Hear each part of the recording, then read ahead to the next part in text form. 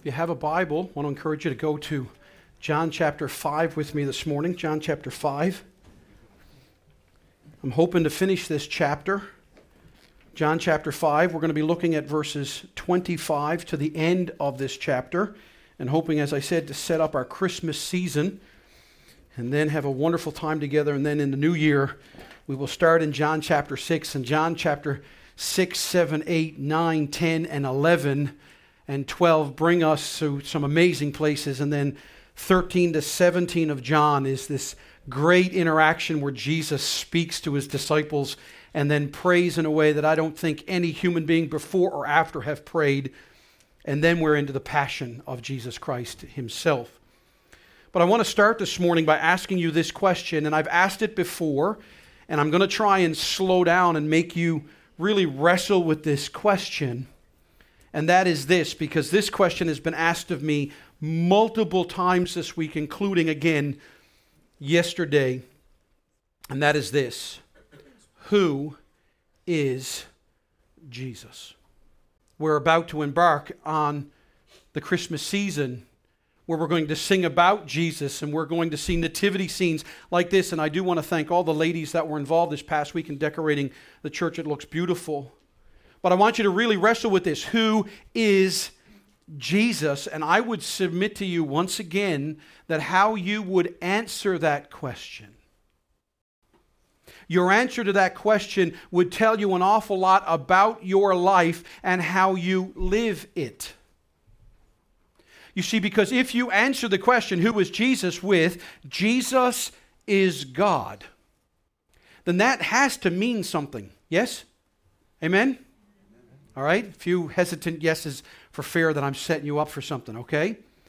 And I will say the opposite is also true. If Jesus is not God, then quite frankly, what's all the fuss about? What's all the fuss about?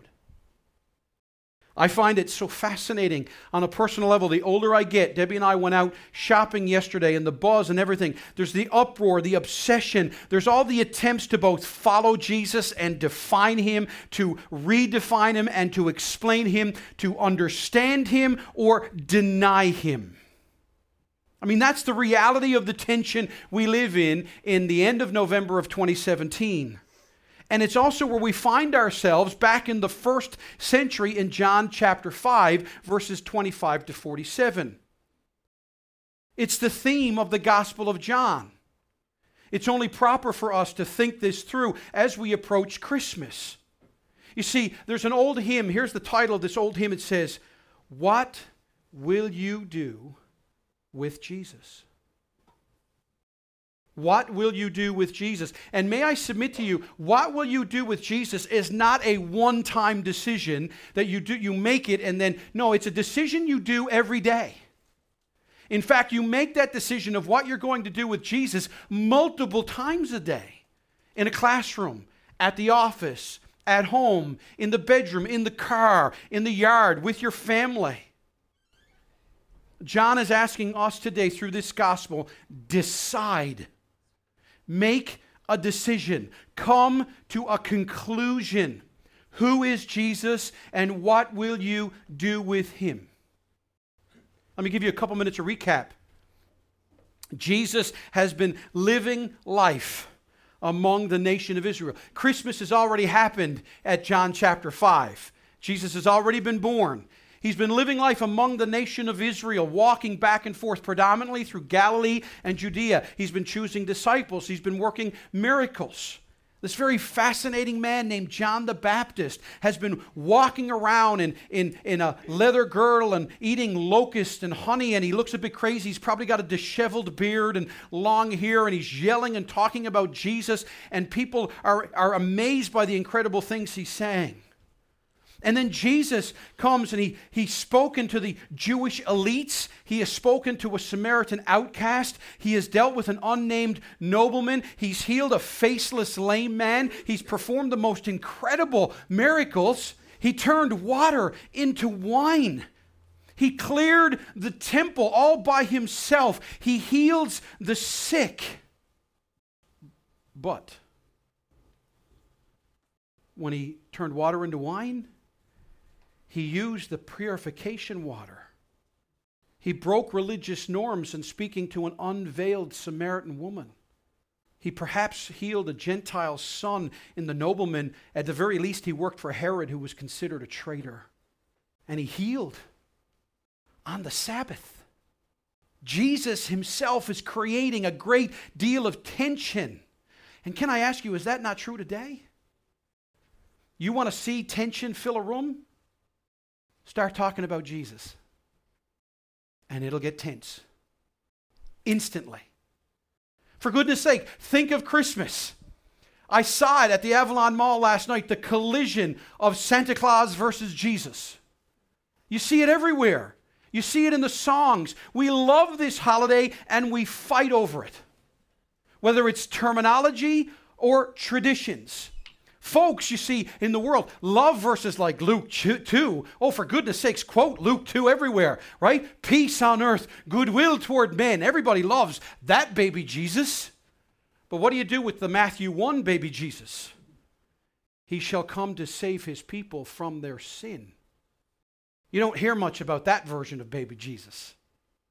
And so in John 5, Jesus is creating tension, and he's now talking to a large, onlooking crowd, but addressing a specific group, members of the Sanhedrin. That's the ruling class of the temple. These were the cream of the crop. They were the ones in charge. And what's he defending?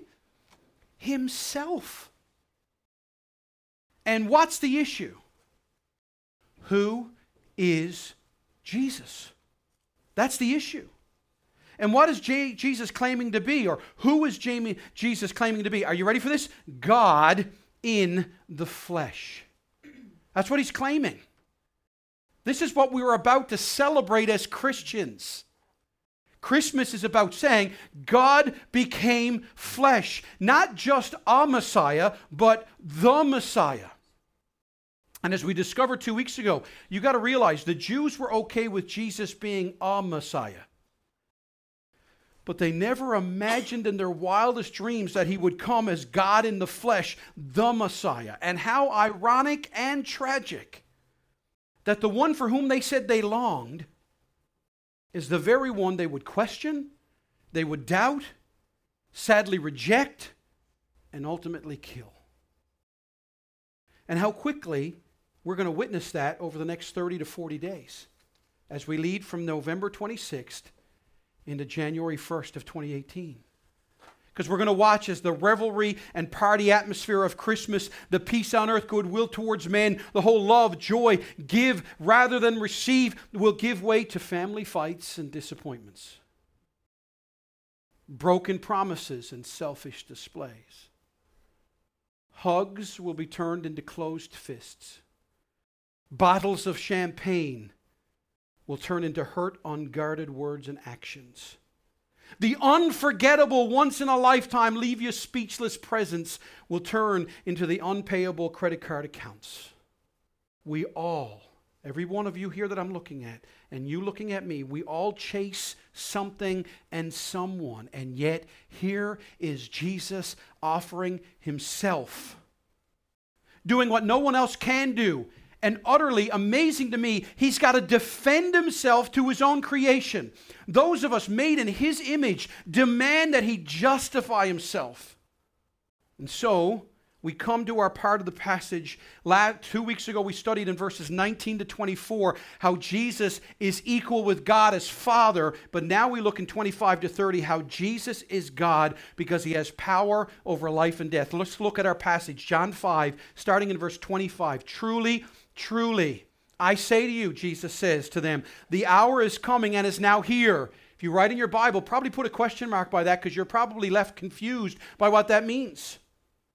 The time is coming and is now here. When what? When the dead will hear the voice of the Son of God. And those who hear will live. For as the Father has life in himself, so he has granted the Son also to have life in himself. And he, God the Father, has given him, Christ, authority to execute judgment. Why? Because he is the Son of Man. Notice there was Son of God and then Son of Man. Verse 28, do not marvel at this. For an hour is coming, there's that tower time of the analogy again, when all who are in the tomb will hear his voice and come out, those who have done good to the resurrection of life, and those who have done evil to the resurrection of judgment.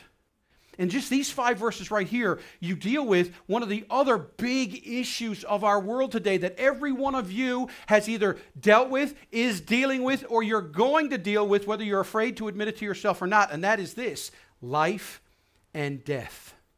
Here's the question I get a lot as a pastor. What happens after I die?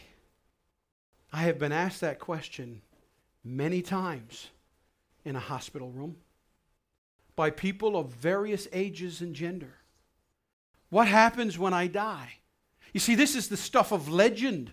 It's the stuff of myth. Every religion, every philosophy has a view, a promise, a thing, a purpose to strive for. I love that Jesus says, I can do nothing on my own. As I hear, I judge, and my judgment is just. He says in verse 30, I seek not my will, but the will of him who sent me. Jesus looks at the Jewish establishment.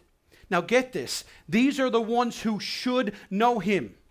These are the ones who should know what the scriptures say about life and death. These are the ones who should be able to comfort and call the nation of Israel and the nations of the world and tell them, this is what life is all about. Here is the meaning of life. This is what awaits us. But sadly, they don't.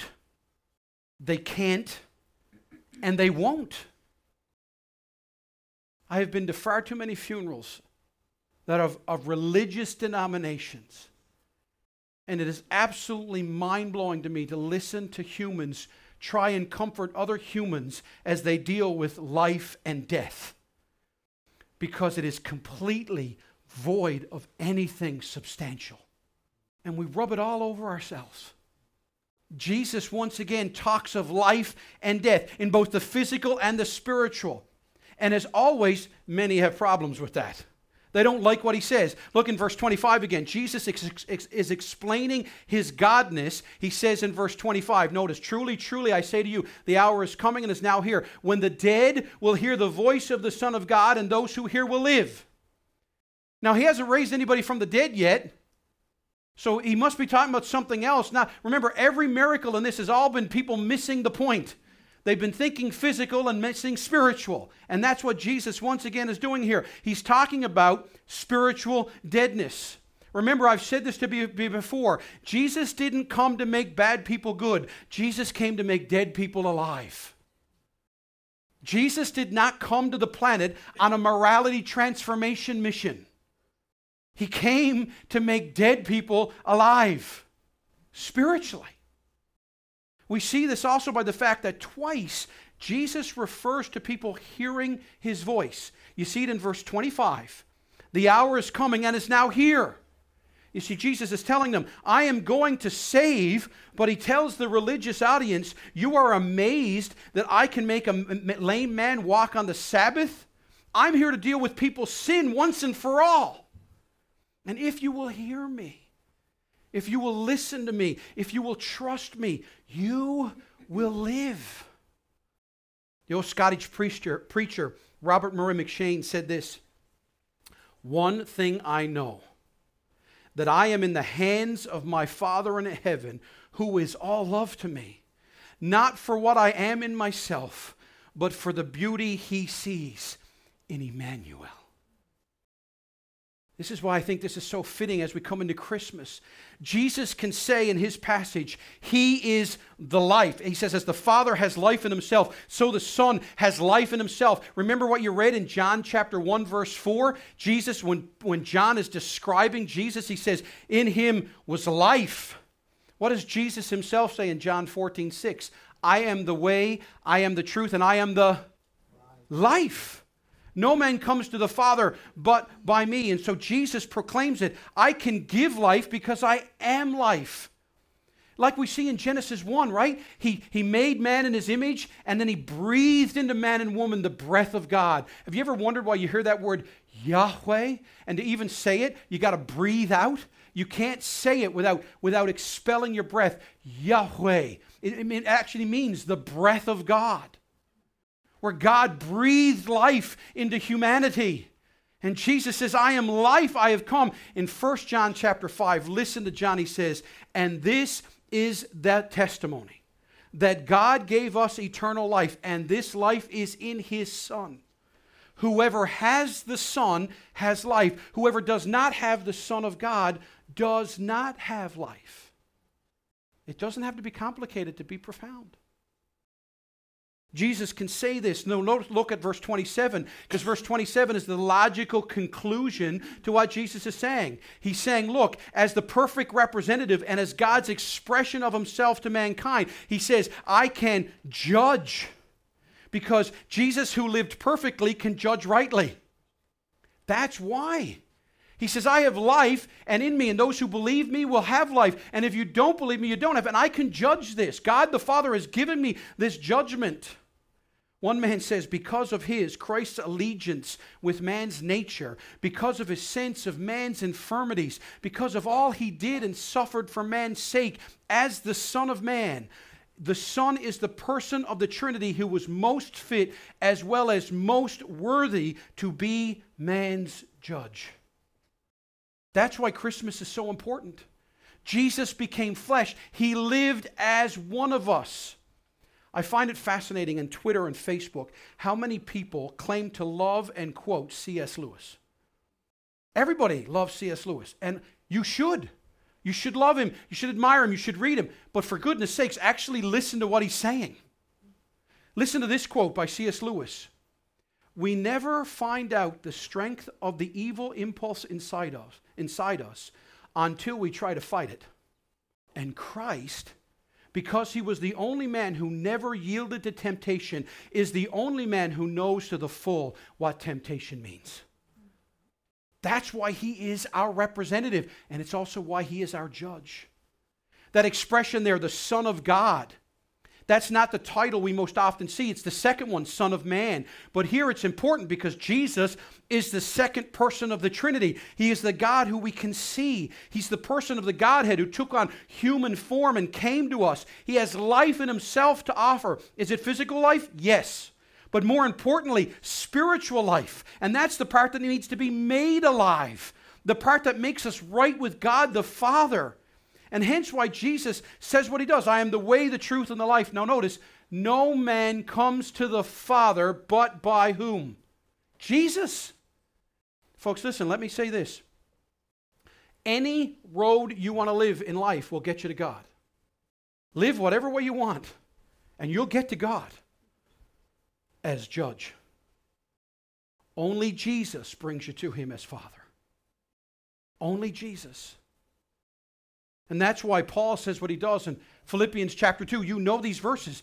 Because Jesus was obedient, because he took on human flesh, because he didn't think being equal with God was something that he had to hold on to and thought it not robbery, but made himself of no reputation. Therefore, God has highly exalted him and bestowed on him the name that is above every name. Why? So that at the name of Jesus, every knee should bow in heaven and on earth and under the earth, and every tongue confess that Jesus Christ is Lord, to the glory of God the Father. That is why he has power over life and death.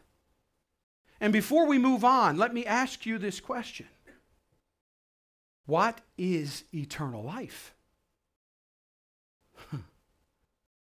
We all wonder about life and death. Well, what is eternal life? You see, John tells us in John chapter 20, 30 and 31, when he writes his big purpose statement, remember that? These things have I written unto you, that you might have life, that you might believe on Jesus, the Son of God, and have life, eternal life in him. But interestingly, in John chapter 17, verse 3, when Jesus prays that prayer in the Garden of Gethsemane, you see, the Lord's Prayer is not the Lord's Prayer. That's a model prayer. If you want to read the Lord's Prayer, go to John chapter 17. That's where he prayed over you and I in the Garden of Gethsemane, and he wrestled with the will of God, and he sweat as it was great drops of blood. And in John 17:3, Jesus said, "This is eternal life, that they may know you, the only true God, and the one you have sent, Jesus Christ." That's what eternal life is. That's why Charles Spurgeon said, if you offered me hell with Jesus, I'd take it. And if you'd offer me heaven without him, I wouldn't want it. But too many people think eternal life is just living forever with their stuff. That's what the rich young ruler wanted. When he went to Jesus and said, what must I do to have eternal life? And Jesus said, keep the commandments. And he says, I kept them all. And notice, he only kept all the ones that were outward. Don't steal, don't lie, don't cheat, don't commit. And then Jesus says, but one thing you lack. Go and sell all that you have and come follow me. And then it says he left sad, right? Why? Because he had much possessions. Look at verse 28.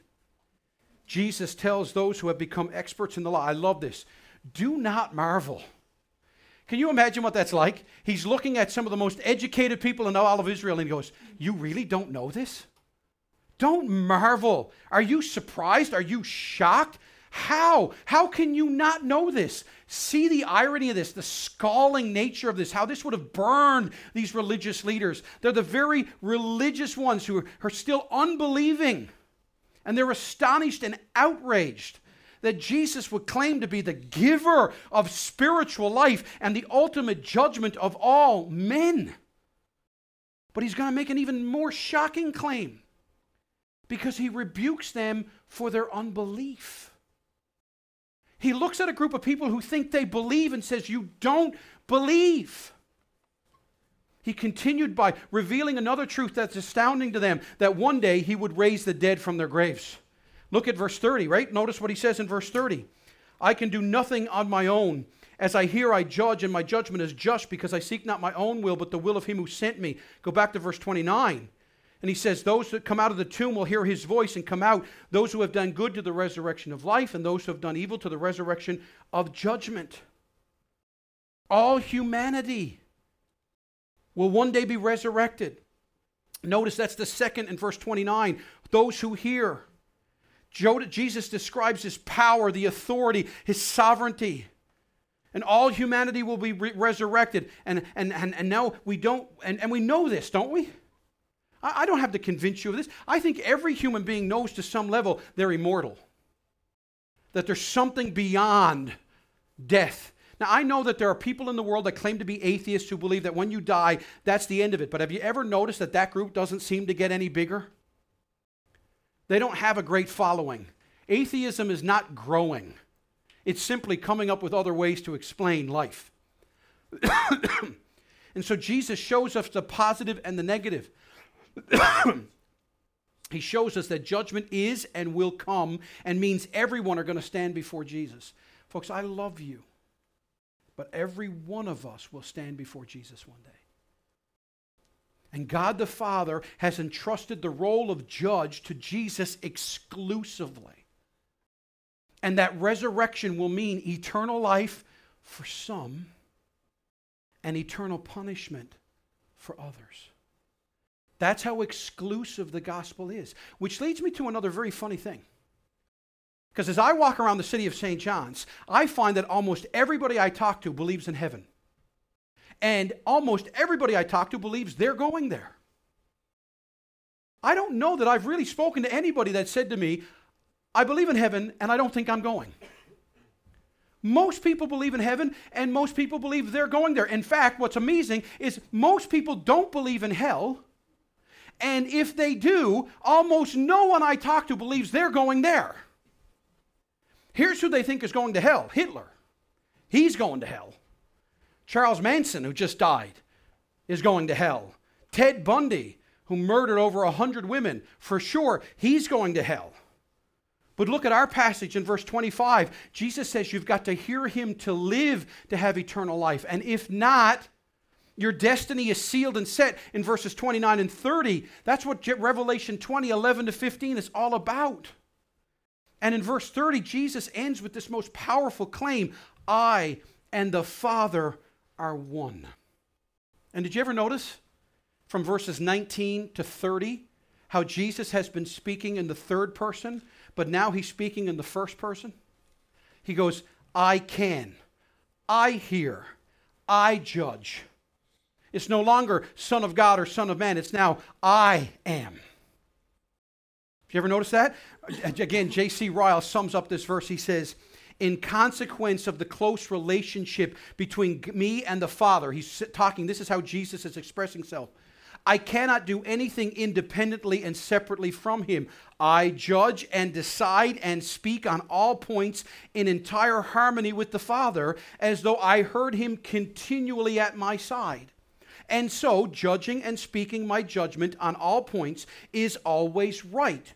It is right now and will be seen right at the great account of the last day. For in all that I do, I seek not my own will only, but the will of him that sent me, since there is an entire harmony between my will and his. This is the essence of Jesus as God. And so Jesus can judge, and he will judge. And that judgment is right, and it is just, and it is correct, and may I also add, it's loving and holy. Now, I'm looking at your faces, and I can tell that's uncomfortable for us. But see, for the good news to be good, the bad news has to be bad. Or we just have a cheap gospel. But what's more is that we often overlook is that his judgment is in order to glorify God the Father. So understand what this means. If you deny Jesus and you live for yourself, Jesus will glorify God the Father by condemning us, because sin cannot be in the presence of God. But if you'll accept Jesus, if you'll confess and repent, Jesus will glorify God by declaring you justified by his blood, and now you are sons and daughters of the King. Now you see how the good news is really good when the bad news is really bad. And friends, this is Jesus. And quite frankly, this would have been enough. Jesus could have said, I'm done now. But he doesn't, because number two, Jesus is God because of those who witness to it. Because that's now in our next verses, in verses 30 to 32. Notice Jesus, what he says here. Notice in verse 30 to 32, he says, I can do nothing on my own. As I hear, I judge, and my judgment is just, because I seek not my own will, but the will of him who sent me. If I alone bear witness about myself, my testimony is not true. There is another who bears witness about me, and I know that the testimony that he bears about me is true. I want you to see how Jesus does this, because now Jesus, in his defense, is going to call his witnesses. In the court case, where you and I are the jury of humanity. But before he even calls his first witness, in verses 30 to 32, he explains to us, the jury, why he won't even call himself to the stand. He is, in fact, in most jury cases, they'll tell you that's a mistake. That the person who's trying to plead his innocence should take the stand. And Jesus says, no, I won't even take the stand in my own defense. I'll let my witnesses tell you. And I love this. He doesn't expect the Jews of his day, and he doesn't expect you and I in 2017 to believe him and trust him and confess to him and repent to him without testimony. So number one, Jesus doesn't witness to himself. Although he could. He could, right? I mean, Jesus could get up and go, I am God, and be done. And he would have been right to do that. Don't think that verse 31 means Jesus can't be trusted or that his testimony is somehow inferior. What this verse does appear to mean is this: if I have no other testimony to bring forward in proof of my messiahship but my own word, then my testimony would justly be open to suspicion. Jesus is essentially saying, look, while I could simply say I am God, and I would be, I tell you to look around and notice the many witnesses that speak for me. And he starts in verse 33 with John the Baptist. John the Baptist testifies. And I love the way how Jesus describes John. Notice what he says in verse 33. He says in verse 33, you sent to John, and he has borne witness to the truth. Not that the testimony that I receive is from man, but I say these things so that you may be saved. He, verse 35, was a burning and shining lamp, and you were willing to rejoice for a while in his light.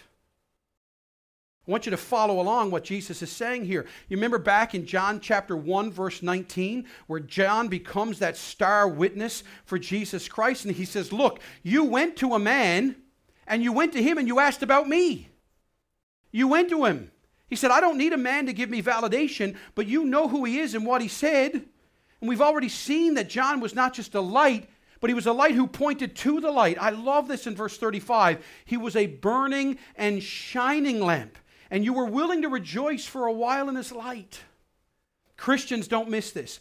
The word burning along with shining. You see, John didn't just show people Jesus, he gave his life to Jesus. Now, church, this is the joyful legacy of any and every Christian. Please get this Christmas. To proclaim Jesus, to live for him. In fact, read the history of the church, and that's exactly what you'll discover. Thousands and thousands of testimonies of men and women who were radically transformed for Jesus and gave their lives all to live for him. From John Newton, who got converted, a slave trader, and wrote Amazing Grace, to Charles Spurgeon, who got saved at 16, to Jim Elliot, who was a martyr, and later his wife Elizabeth, to Joni Eareckson, who's been paralyzed and lived for Christ, and on it goes. Parents, do you do yourself and your kids a favor? Buy books this year that tell the stories of those who have lived and died for Jesus. But for goodness sakes, the best Christmas gift is be that in front of your children this Christmas. Don't wow them with the presents. Don't wow them with your words. Wow them with Jesus. Here's one story of millions. Bishop Hugh Latimer. This is how biblical faith took root in England. In 2017, it was not when the biblical party seized the government that people opened up their hearts to the gospel.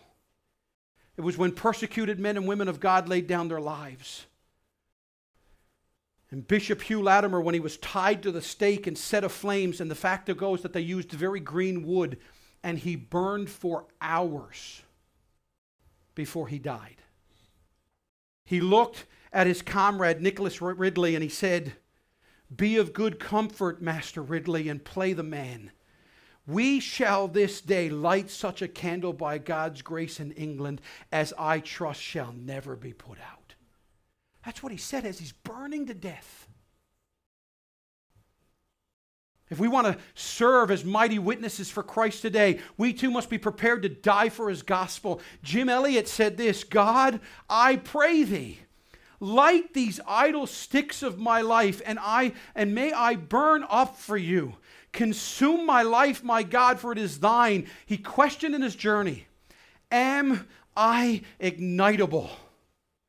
Can I ask you, church, are you ignitable? He says, "God, deliver me from the dread asbestos of other things. Saturate me with the oil of the Spirit that I may be aflame." I get accused all the time of being a Baptist-costal, and I love the label.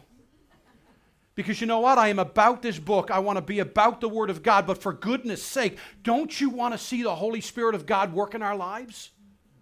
Don't you want to see revival in St. John's? Don't you want to see churches become filled with souls again? I do. Jesus says to the religious establishment and to the world and to you and I, do you want to see proof that I am God? Look at those who have truly met me and know me. And then in verse 36, he next calls his next witness because the works of Jesus testify. And he says, "You are amazed by John. Let me tell you, I will do greater works than these." And that's why John chooses these signs that Jesus did, because he declares them. Now notice something about these miracles. Jesus says, yes, my miracles are loving and compassionate. When a lame man can walk, and the blind can see, and the deaf hear, and the mute speak, those are wonderful, and they're compassionate, they're powerful and almighty, and they evoke awe and amazement. But more than anything, these are signs that say, I am God. Look at the verse again. "For the works that the Father has given me to accomplish, the very works that I am doing, bear witness about me that the Father has sent me." Jesus reminds you and I, we're not to be enthralled by his miracles, but be enthralled by him, the miracle worker. Are we like the Jewish elders of this day, staring at the results of the power and not at the power itself? That's like when a big muscle car tears down the highway and spins his wheels out, and you're busy looking at the skid marks when you're supposed to be looking at the engine. right? Because that's where the power is. And of course, the greatest miracle of all time is when Jesus rises from the dead. Listen to me, of his own power. And Jesus calls God the Father to stand. And that's who's next. Because notice in verses 37 and 38, God the Father testifies. Now, when you read those verses in 37 and 38 at first glance, because he says, you have not heard, but my Father testifies of me. Now, when I first read this, I automatically went to Matthew chapter 3. When Jesus is baptized, remember, and the Holy Spirit descends upon him like a dove, and God the Father speaks and says, this is my beloved Son, in whom I'm well pleased, hear him. And remember later on in Matthew 17, at the transfiguration of Jesus, when Peter, James, and John are there, you hear the voice of God once again. But that's not what Jesus is talking about here. Because in those instances, only 4 men heard him. John the Baptist, Peter, and James, and John. No, if you look at the end of verse 37 into verse 38, Jesus pointedly calls this group out because they've got the Word of God, but they're not listening or believing or trusting the Word of God. You've got Bibles, you're reading them, but you're not hearing them. J.C. Ryle once again says, this verse seems to remind the Jews that with all their pretended reverence for God and affected zeal against blasphemies of him, they were really ignorant of God's mind. Their reverence for him was only a form. Their zeal for him was blind fanaticism. And folks, I love you, but is that not most of what's happening in churches in St. John's, Newfoundland? They have a form of godliness and deny its power. They knew no more of his mind than his shape or his voice. They were not acquainted with his word. It did not dwell in their hearts and guide their religion. They proved their own ignorance by not believing whom the Father had sent. Had they really been familiar with the writings of the Old Testament, they would have believed. And so Jesus sums it up in verses 39 and 40. Notice what he says. You search the Scriptures because you think that in them you have eternal life, and it is they that bear witness about me, yet you refuse to come to me that you may have life. Now, church, this has got to stop you and I right here. Are we guilty of owning Bibles, even studying the Bible, and yet not knowing Christ? That word search, the Greek word there means careful and thorough. It's also a forceful word. Jesus is both commanding them to search or see or find him, but also confronting him. He goes, you think you search them, but you don't. The old church father Chrysostom says, when Christ referred the Jews to the Scriptures, he sent them not to merely reading, but to a careful and considerate search. He said, not read, but search. You see, they were searching as a means to win God's approval. Literally, they would read the Bible and they thought, well, if I read the Bible, then God's got to approve of me. That's what they were doing. Whereas Jesus says, no, instead of searching to be shown how Jesus had come to give them his life, the Bible itself had become a means to an end. They read the book but didn't know the author. They read the book but they didn't know the author. Their attitude was wrong. Their interests were wrong. Their motives were wrong. And the proof is in what's said in verses 41 to 47. Because finally, Jesus is God because those we glory in tell us to glory in Christ. I love this part, and this is about as snarky and sarcastic as Jesus gets. In verses 41 to 47, he makes his closing arguments. Because notice what he says in verse 41. He says, I do not receive glory from people, but I know that you do not have the love of God within you. I have come in my Father's name, and you did not receive me. If another comes in my own name, you will receive him. And he goes on from there. He confronts their lust and their longing and their need for affirmation and trying to create a Messiah of their own suit. This should remind you, remember at the end of John chapter 2 when John tells us this? Now when Jesus was in Jerusalem at the Passover feast, many believed in his name when they saw the signs that he was doing. But Jesus on his part did not entrust himself to them. Why? Because he knew all people and needed no one to bear witness about man, for he himself knew what was in man. See, Jesus makes it clear. He demands our worship, but he doesn't need it. And again, this is the stuff that makes you uncomfortable. You see, he is worthy as the Son of God. But we shouldn't fool ourselves. Jesus is not some power-hungry crybaby who needs affirmation and will get mad if he doesn't get it. That's what these guys were. They didn't like Jesus because he didn't come and say, "Great job, guys. I left Israel in good hands." You see, they would not accept Jesus because Jesus dared not to accept them as they were. And even worse, he dared to accept sinners. And that's what ticked them off. In the last blow in verses 45 to 47, as Jesus gives his closing arguments, he says, "Look, you all give glory and pat yourselves on the back because Moses is your guy. I'm going to tell you, in the final day, Moses will stand up and condemn you." They made a... Do you realize in a Jewish Passover to this day, when they observe the Passover Seder, there's an empty seat at the table, and that's the seat reserved for Moses. Because Moses is going to come back. This is the whole idea of it. All right? And they adored, the one they adored and they admired, the one they all wanted to be.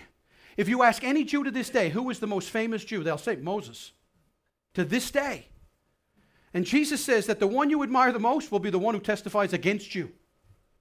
You're all upset because I won't pat you on the back. Well, the very guy you're patting on the back, he'll condemn you. Remember when the rich man and Lazarus? Remember when the rich man dies and he goes to hell?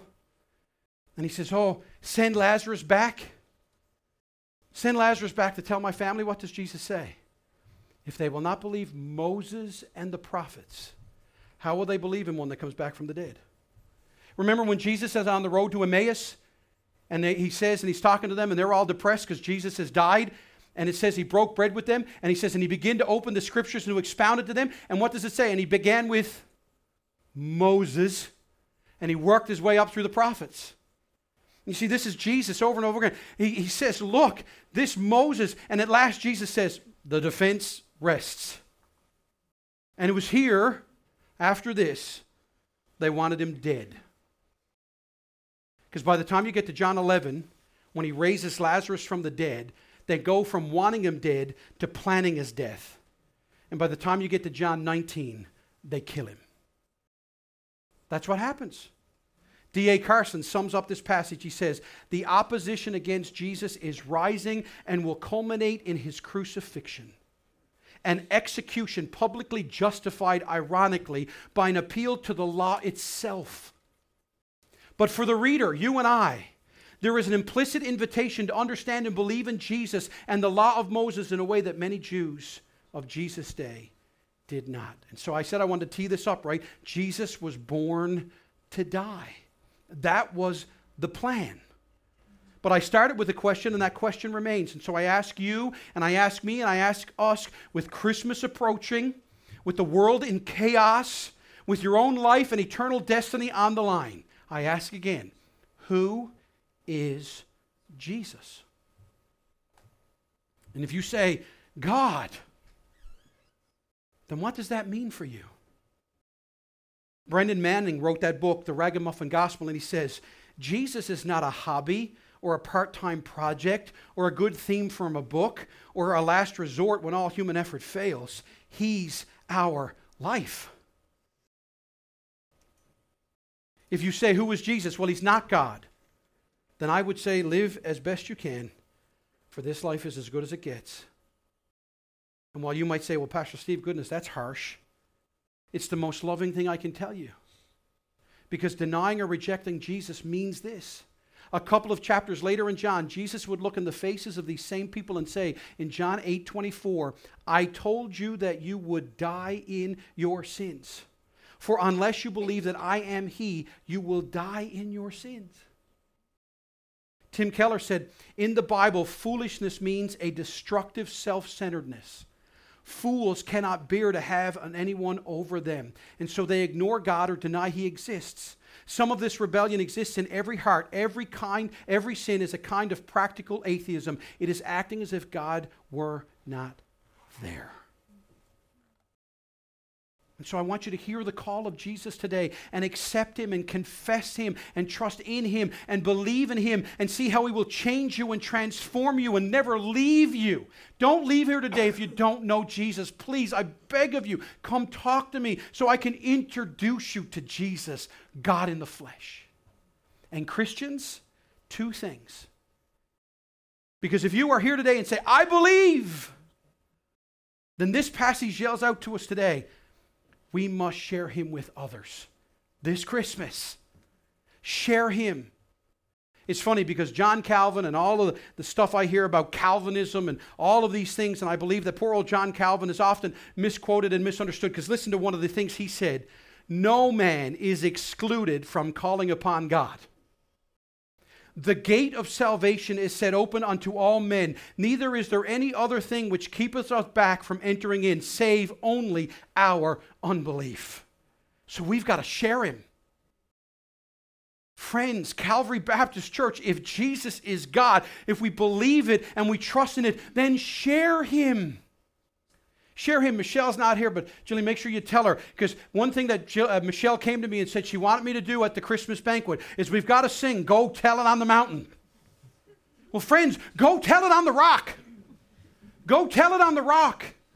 Go tell people. Share Jesus with your kids and your spouse and your family. Share Jesus with your coworkers. Offer to pray for them and pray with them. Tell them how Jesus is working in your life.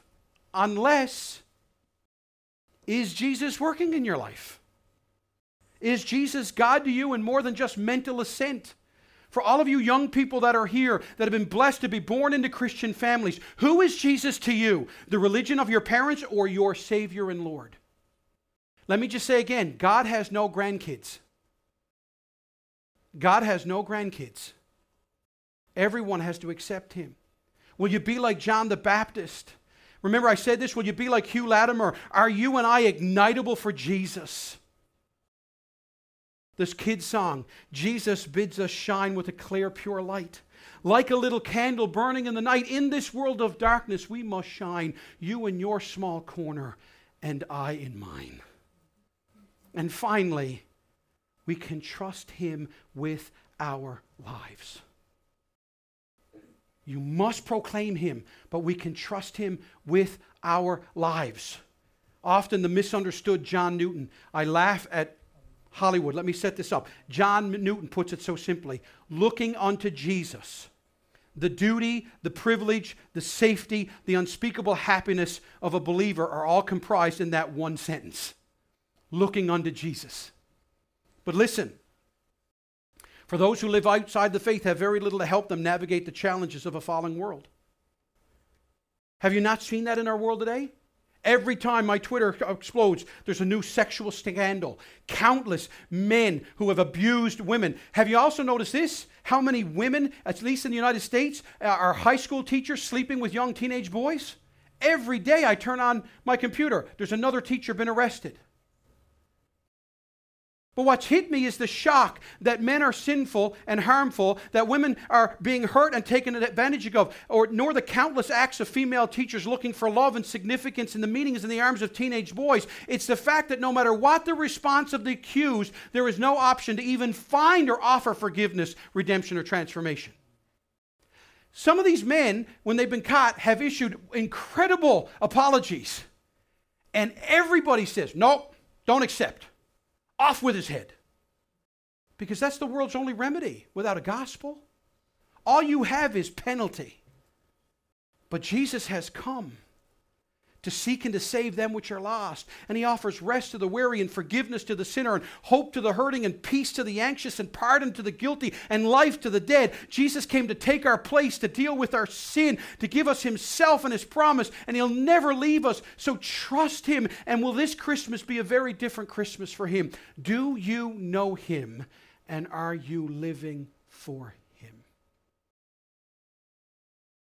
Thus ends the lesson. Let's close in prayer. Father God, thank you for this day. And now may we praise you in the fact that you are indeed our Messiah and our Lord. And may anyone here who is not knowing you have the courage to come and ask about knowing you.